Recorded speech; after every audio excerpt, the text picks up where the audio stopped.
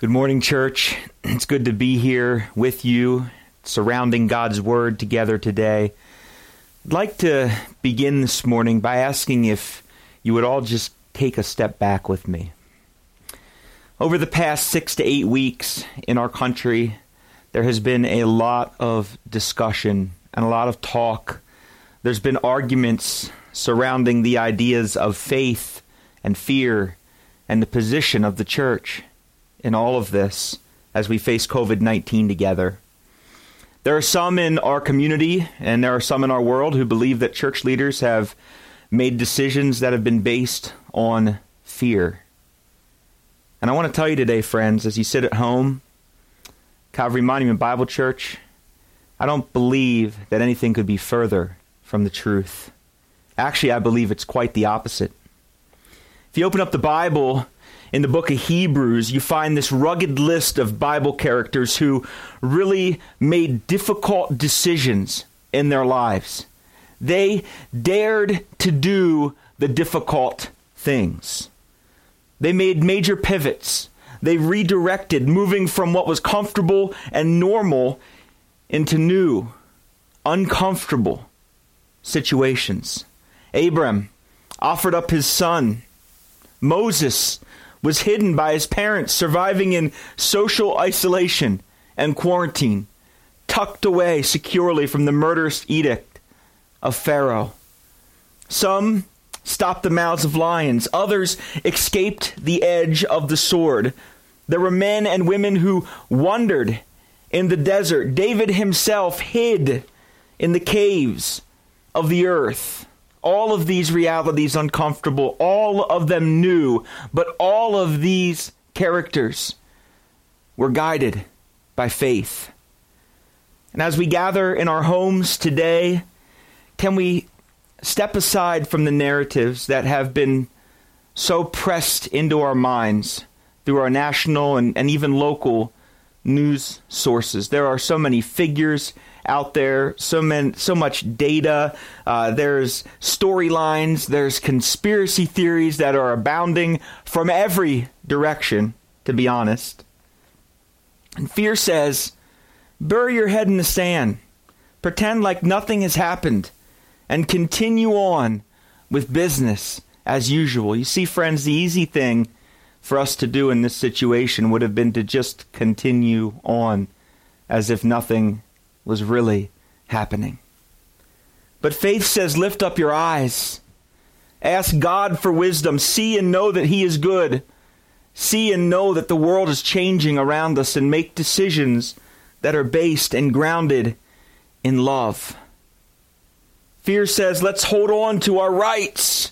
Don't let go. Look, the government's taking our rights away. My rights. My control. Fear focuses on all that we stand to lose, while faith fixes its eyes on everything we stand to gain. And church, as we gather today, I would say that we should gather remembering that this is but a temporary affliction during our short time here on this earth. Faith says, I have no rights to claim but Jesus. Jesus had every right stripped from him. He was beaten, broken, hung on the cross, and yet, because of God's work through him, he was still effective and used of God to accomplish God's purposes. The day may come, church. It has not yet in America. To be honest, as we sit around our homes today and participate in service together, let's be honest, none of our rights have been stripped away. And even if someday they are, God can still use us. God can still make us effective. It's the example of Jesus. It's interesting to me that Paul, at the end of his great exposition on love in 1 Corinthians chapter 13, concluded this. And you'll remember this verse at the very end of 1 Corinthians chapter 13, at the very end of his message on love. He says, so now faith, hope, and love abide. These three. But the greatest of these is love. And I would ask today, church, as we step away from these narratives and these arguments over faith and fear, and maybe the things that you've been wrestling about in your own mind regarding these things, I would ask that we'd step away and we'd set them behind what is most important. And that's indeed what our text is going to deal with today. What of love? What of joy? We hear a lot of talk about faith and fear, but very little about love and joy. For years, 1 Thessalonians chapter 5, verses 16 to 18 hung above the entrance in our hallway, and its words are still so relevant and true for us today. Rejoice always. Pray without ceasing. Give thanks in all circumstances, for this is the will of God in Christ Jesus for you. Rejoice always. Always.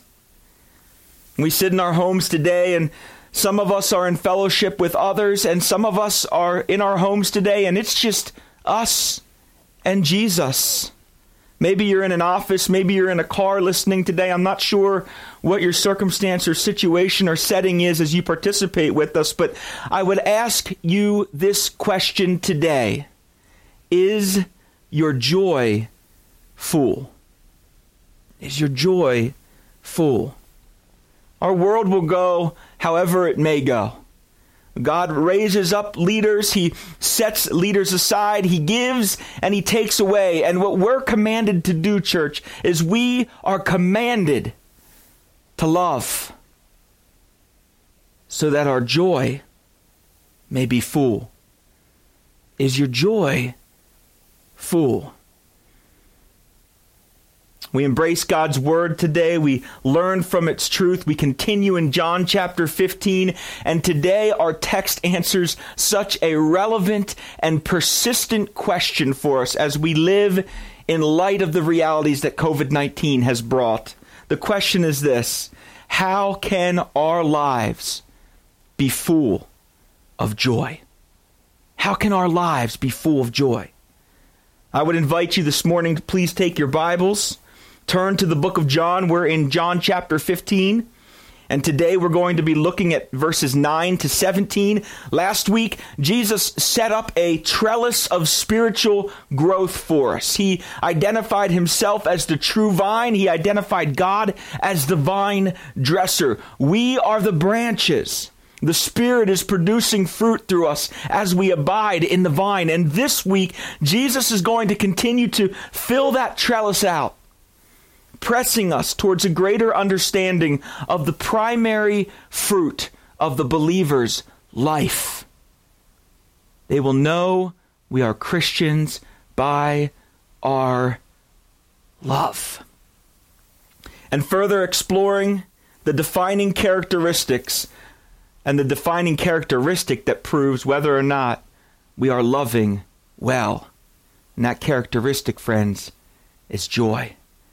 As we approach God's word today, let's take a moment and pray. Father, we encounter the power of your word this morning, the living, active power of your word, and we encounter it in these uncertain days full of faith, hope, and love. And Lord, I pray that in our time together today that we might see the joy that is set before us in the eternal hope of our salvation, the hope of glory that we have set aside for us as an inheritance because of the work of Jesus. Lord, help us abide. Help us learn to lead by love and live by love, guided and motivated by the love that you've shown us through your Son. Change our hearts. Change our minds, we pray today. Help us to live in a way that honors you. In Jesus' name, amen. John chapter 15, verses 9 to 17. As the Father has loved me, so have I loved you. Abide in my love. If you keep my commandments, you will abide in my love, just as I have kept my Father's commandments and abide in his love. These things I have spoken to you, that my joy may be in you, and that your joy may be full. This is my commandment, that you love one another as I have loved you. Greater love has no one than this, that someone lay down his life for his friends. You are my friends, if you do what I command you. No longer do I call you servants, for a servant does not know what his master is doing, but I have called you friends. For all that I have heard from my Father I have made known to you. You did not choose me, but I chose you and appointed you, that you should go and bear fruit, and that your fruit should abide, so that whatever you ask the Father in my name, he may give it to you. These things I command you, so that you will love one another. As we open our text today, we see these key words right in the first few verses that really permeate Jesus' farewell discourse, even starting in chapter 14 and continuing through chapter 17. Abide and keep, love, joy. And at the beginning of our text, Jesus says, as the Father has loved me, so have I loved you. And that leads us into this question of, how did the Father love the Son?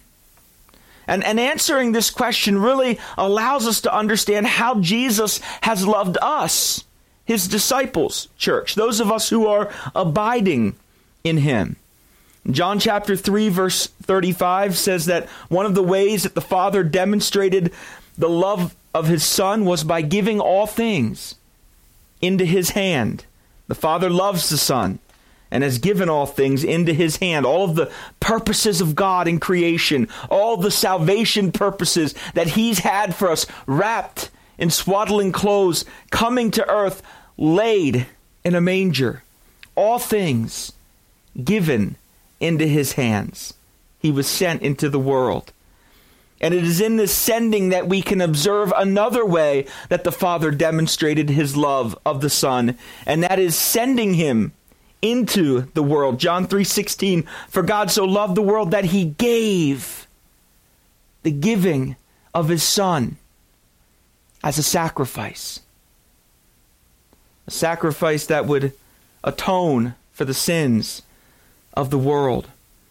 And it's interesting, remember, we're in this transitional phase in Jesus' ministry where he's moving from a lot of teaching and discourse towards more preparing his disciples for the challenges that were ahead in establishing and starting and beginning the early church. And just as the Father had loved the Son and gave all things into his hand and sent him into the world, so too was Jesus now placing the keys of the early church in the hands of the disciples, giving them authority and sending them in the power of the Spirit to plant and establish his people throughout the world.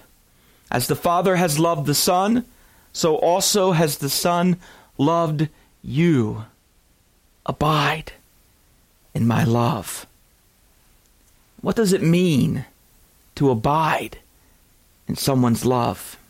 To be honest, it's hard to come up with comparisons for what that might mean, but the closest I think we can come to is to think about the love that we share with our closest family members. Maybe our parents, maybe our spouses.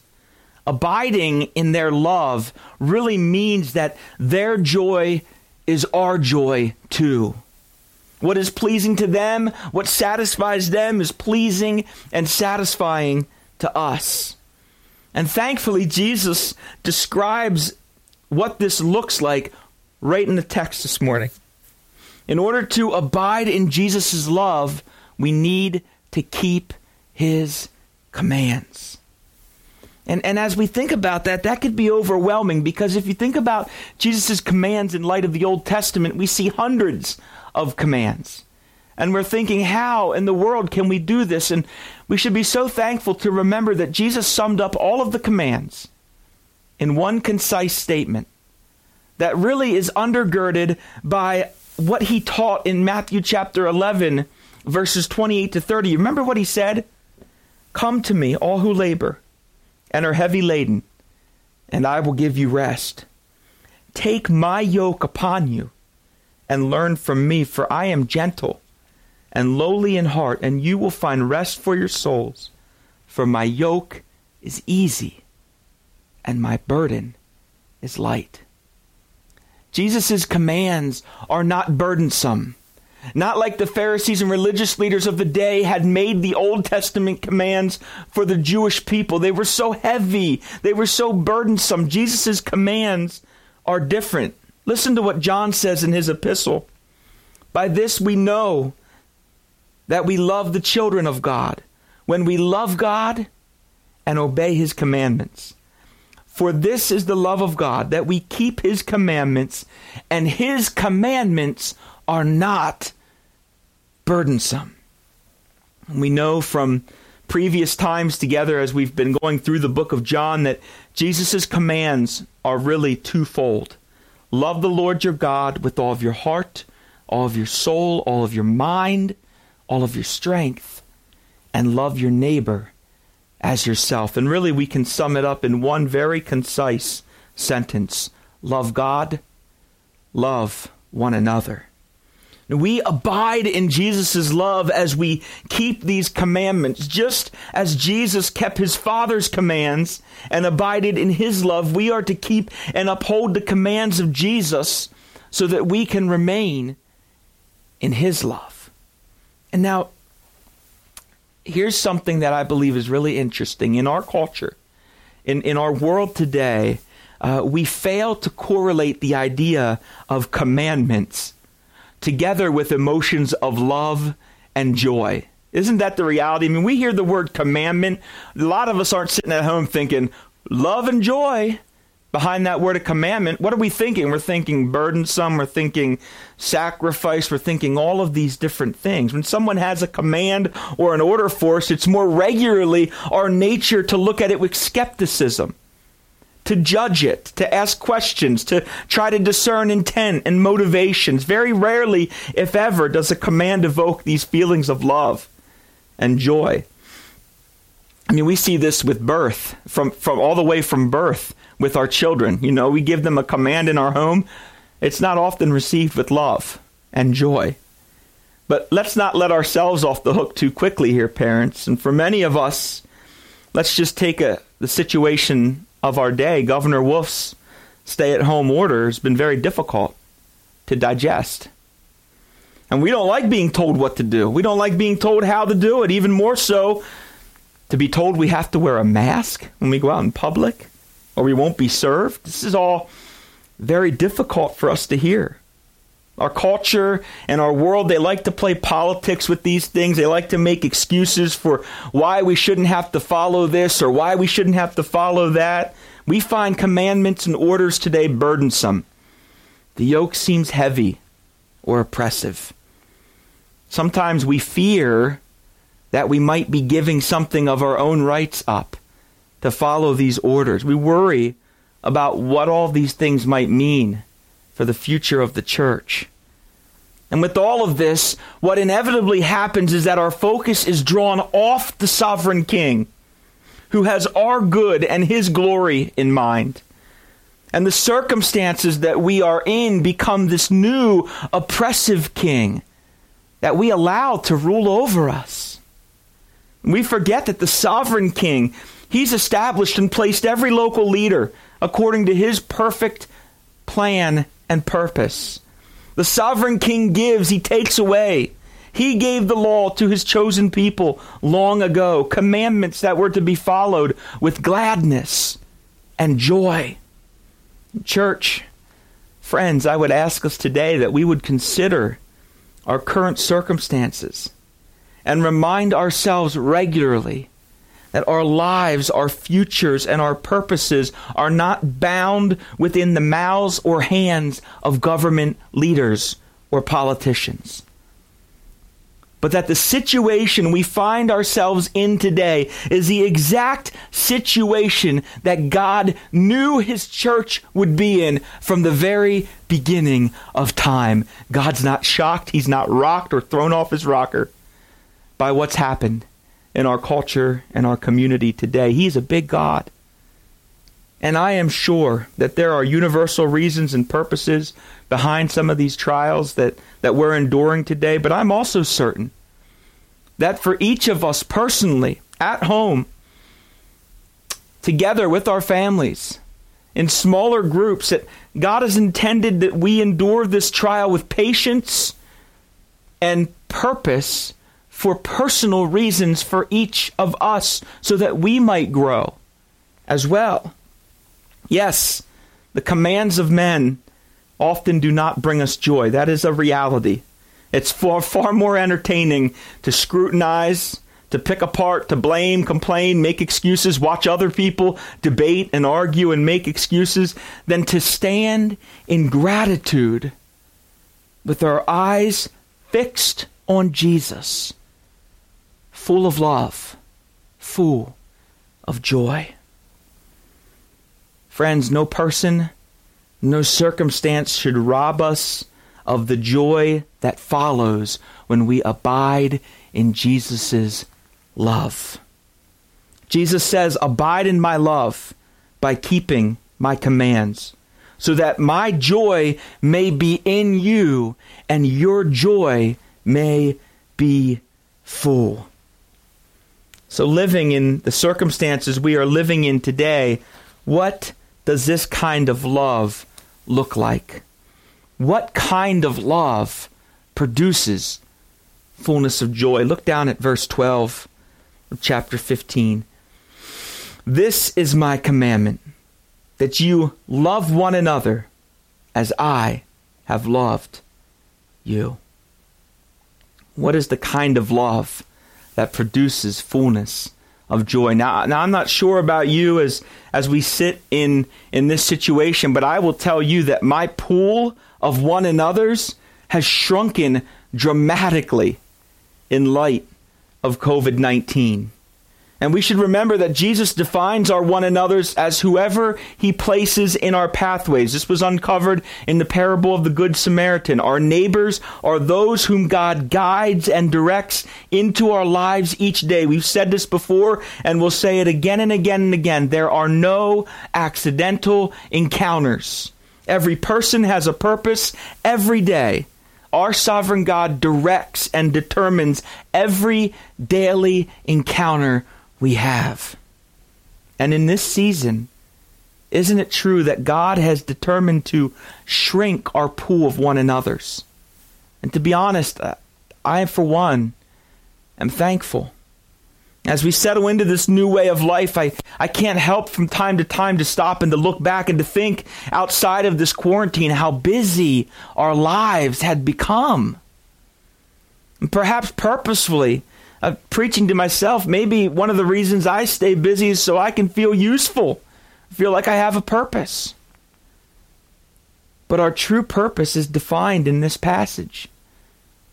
Jesus says to his disciples, "Abide in my love by keeping my commandments." My commandments is that you love one another as I have loved you. Friends, we are never without purpose. And I want to go out on a limb here and suggest something this morning, and maybe some of you will push back and debate and maybe make an argument against it, and that's okay. This is Pastor Chris speaking. For the last number of years, we've watched a disturbing trend in this world. Specifically, we've seen it in our country. The home and the family in America is splintering. And I can't help but recognize that often the reasons behind families falling apart and splintering have much to do with busyness, overcommitment, lack of constructive time together. Often we see parents, and again, I'm preaching to myself, church, know this, running their children from one activity to the next. I'm just as guilty as anyone else. And what so often happens at the end of raising our children and keeping up with these feverish schedules and running at the speed of light, our children move out, move on, they grow up in their lives, and we look across the room at our spouse and ask the question, who are you? And sadly, the church sometimes helps to perpetuate this reality. And we come to the building here, and what's the first thing we do? We divide everybody up based on age. We separate. Everyone goes to their own ministry, separated by age, sometimes even by gender. And this might be okay if there was ample time together in our homes. But if we're honest with ourselves, most of us are scrambling hurriedly to the next church event or the next event we have on our calendar, moving from one thing to the next thing to the next thing. It never ends. Recitals, concerts, sporting events, social gatherings, over and over and over.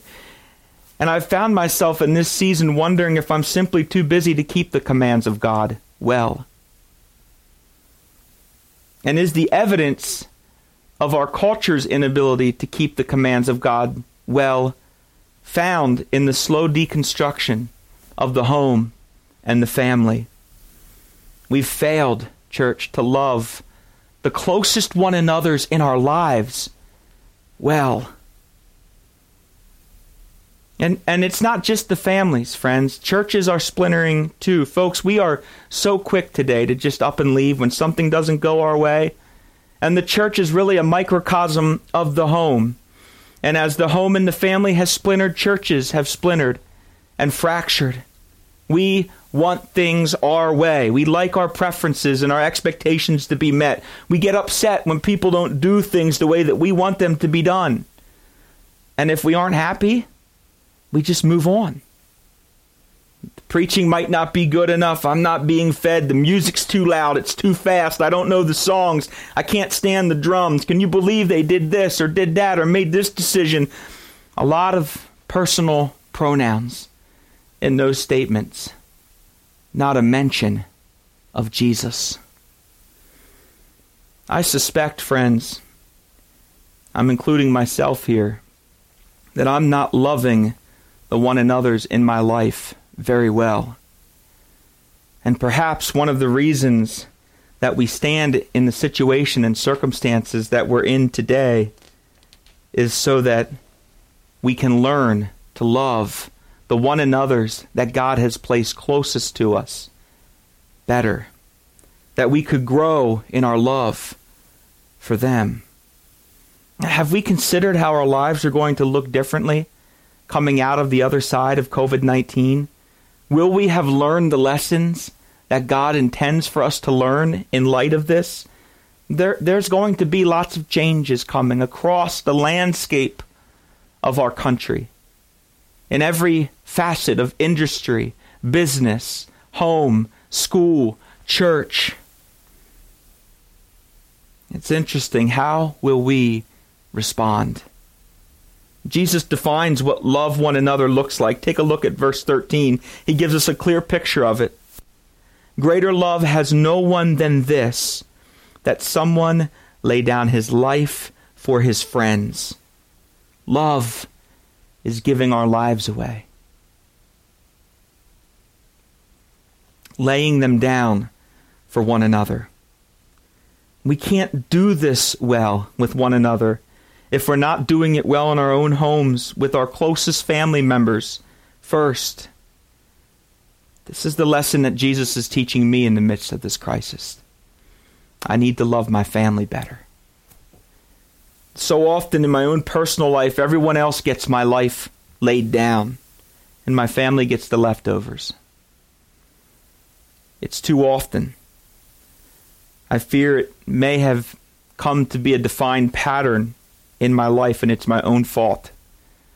I blame no one but myself. I've not loved my family well. I've not laid down my life for them well enough to say no to opportunities, even good opportunities, that might pull me away from time with them. I've not loved my family well enough by engaging in distractions that take my time and energy away, instead of spending time with them. I've often failed as a husband and a father.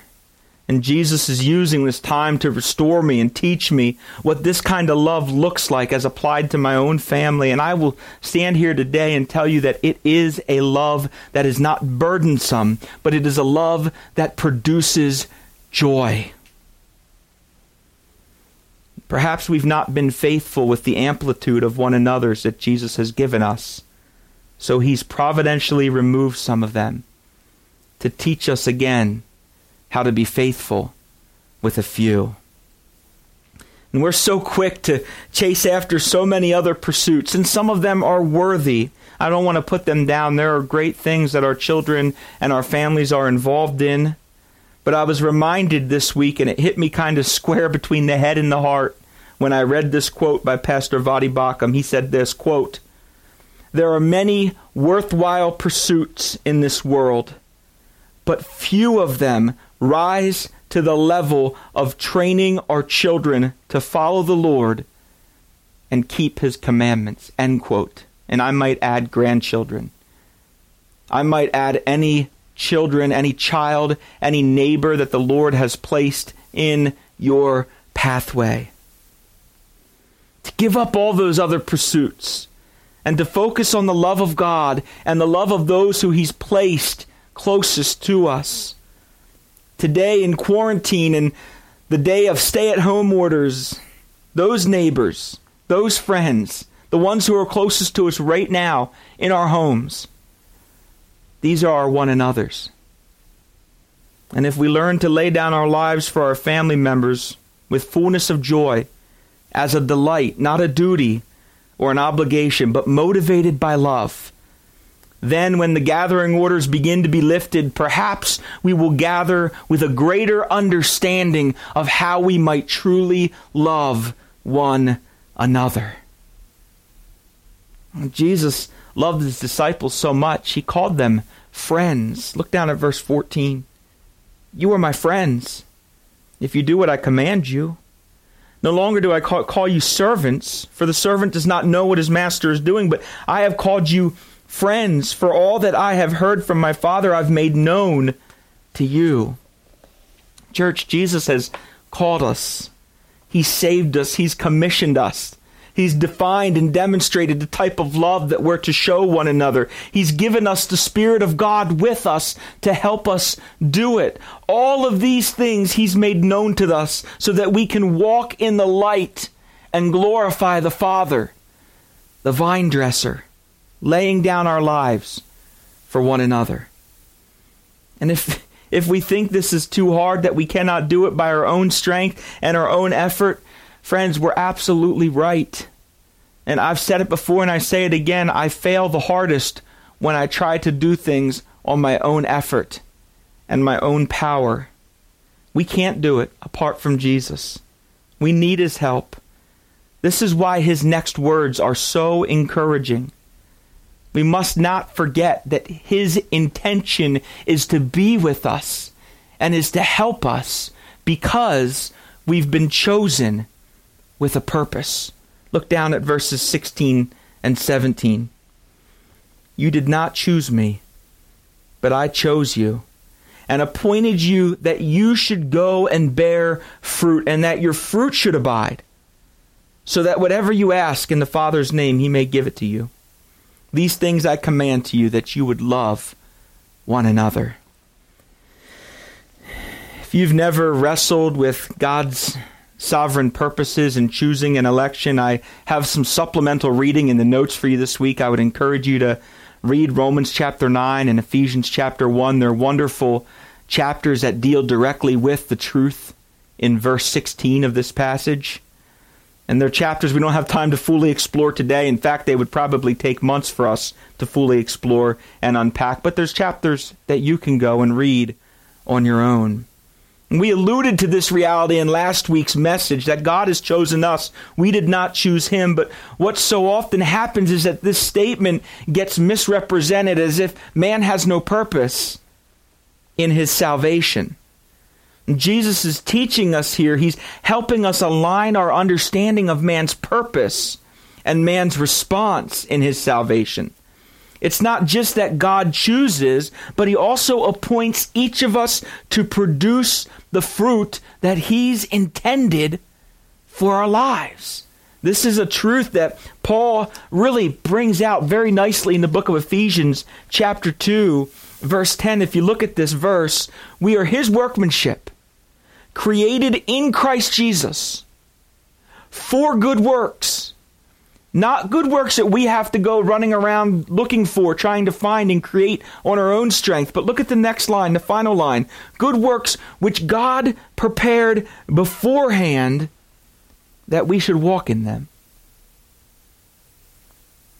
Our purpose in this life is to love others by laying down our lives for one another, walking by the power of the Spirit in the good works which God has prepared beforehand. In this, friends, we glorify God and we grow in our love of God and we grow in our love of one another. Our fruit abides. The purpose here really is twofold, isn't it? It's not just that we bear fruit, but that the fruit that we bear should abide or endure. So the question is, what does abiding fruit look like? Fruit that lasts. I often get to see the result of abiding fruit, lasting fruit, at the funeral services of those who know the Lord. Many services that I have been done with a family who's followed the enduring legacy of love and faith of the loved one that is being laid to rest. And nearly 100% of the time, I can characterize that these services are free of despair and desperation. The abiding fruit of a life well-loved, well-lived, and well-led for God's glory is a family that gathers at these times with great hope, uncommon peace, and mourning that can turn to joy with the understanding that their loved one is rejoicing with their eternal Father in their heavenly home. When I am with families who find these places during times of loss, I see the evidence of abiding fruit. You know, this does not mean that there's not pain. This does not mean there's no tears or sadness or grieving. It simply means that all of the emotions that are experienced in these days are grounded in hope and guided by love because of Jesus. And I often suspect that the person being laid to rest in these kinds of services is one who spent many countless hours of prayer for his family, for Jesus to reveal himself to them, for them to know the fullness of his joy that's found only in his love. How satisfying for them to know as they prepare to enter their final rest here on earth that the Father has answered their prayers according to his purposes. There's abiding fruit. Fruit that lasts. Walking in Jesus' ways, friends. We've said this before. Thinking his thoughts, speaking his words, sharing in his suffering, having his attitudes, imitating his actions. All of those things align our desires with the Father's desires so that the things that we ask in his name will be satisfying and pleasing to him. And his answers to those prayers will be satisfying and pleasing to us. There is fullness of joy in a life that's led by love. And so how might our lives look in light of these realities? Well, friends, I've been challenged in this season to remember that my purpose is not found in what I am doing, but in what I've been called to, who I am as a child of God. My fullness of joy, it should not be dependent on the circumstances that I am sitting in today. My level of joy should trend in the same direction as the level of my love.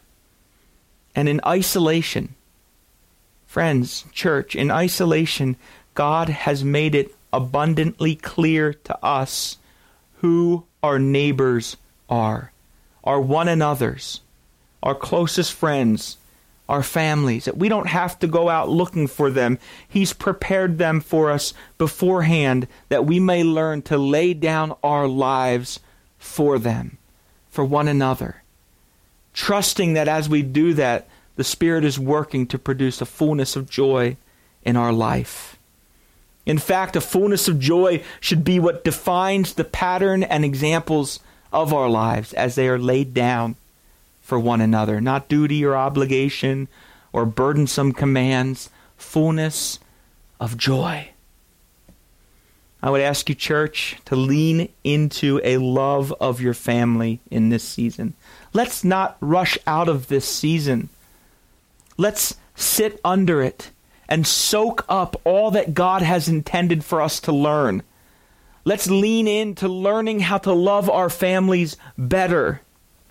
And if it's hard, and some days, I'm sure it is, I know in our home, some days it's hard. We need to ask Jesus for help. And this is what he means when he says, my Father will give it to you. Because our desire when we ask Jesus for help in how we love people is aligned with God's desire, because he wants us to grow in a greater love for others. And so when we ask Jesus to help us love our families and help us love our neighbors better, he is going to answer that prayer. It may not look like anything we've ever imagined, but he'll answer it. Sharing together, serving together, loving, living, and leading for God's glory together. And together, as we do this, we celebrate as we find ourselves growing in a greater love for God and a greater love for each other. Today, church, we have the opportunity to celebrate this, to reflect on the sacrifice and the love of the true vine, Jesus, to remember and proclaim his death, his burial, and his resurrection. We're going to take some time today to participate together in communion. I hope you take a second to get your communion elements together at home, your favorite bread or crackers or wafers, and whatever the juice of choice in your home would be today. And I would ask you this, if you're at home with family members today, serve one another. Pick somebody to serve somebody else in your family today. After we've taken time to pray and to go through the elements together, serve one another. If it's just you and Jesus today, celebrating at home, my prayer is that this would be a sweet time of reflection and remembrance for you. Let's prepare our hearts to receive communion today. Father, we can be full of joy because of the love that your Son demonstrated to us. And as we look to participate today in Christ's table, celebrating his sacrifice, remembering what it's accomplished for us, I pray that you would fix our eyes on the great hope. Fill our hearts with the great joy we have set before us. It's in Jesus' name we pray. Amen. Now, Calvary Monument Bible Church, the table and the elements of communion are open to all who claim to know Jesus and have a relationship with him. And so if you're participating with us in your homes today and you have a relationship with Jesus, he is your personal Lord and Savior, we would invite you to participate along with us today. So we're going to start with the body of Christ. On the night that Jesus was betrayed, he took the bread, and after he gave thanks, he broke it. And he said, "This is my body, broken for you. Take and eat in remembrance of me." Take the bread.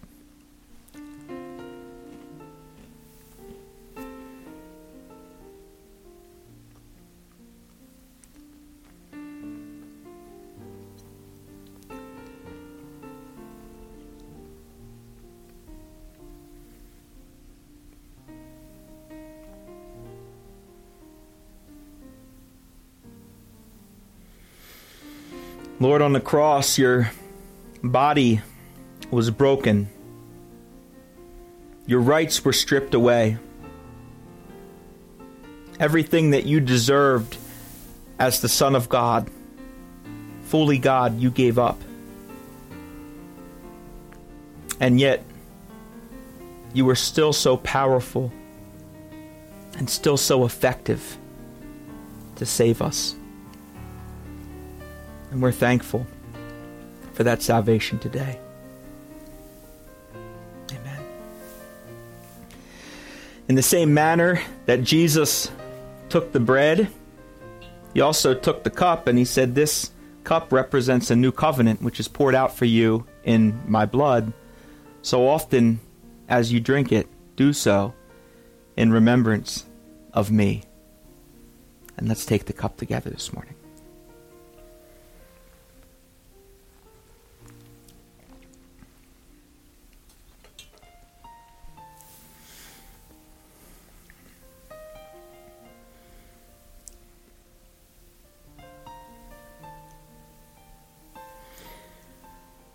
And Lord, your blood was poured out to cover our sins. It was a symbol of the perfect sacrifice that you were. One without sin, one without blemish, so that we might be declared righteous through the power and the effectual work of your blood. Thank you, Lord, for that work. We love you. We thank you for this opportunity to remember and to proclaim your death, your burial, and your resurrection. And Father, we pray that as we celebrate this reality in our lives throughout the rest of this day today, that these truths would truly inform the patterns of our lives and our attitudes and our behaviors. It's in Jesus' name we pray. Amen. I leave you with a benediction today, church. As you go and celebrate with your family and friends in your home today, I pray that you would go knowing the love that you've been called to, and might the Spirit work through that love to produce in you a fullness of joy, so that you may love, live, and lead for God's glory. Hang in there, church. We'll see you next week.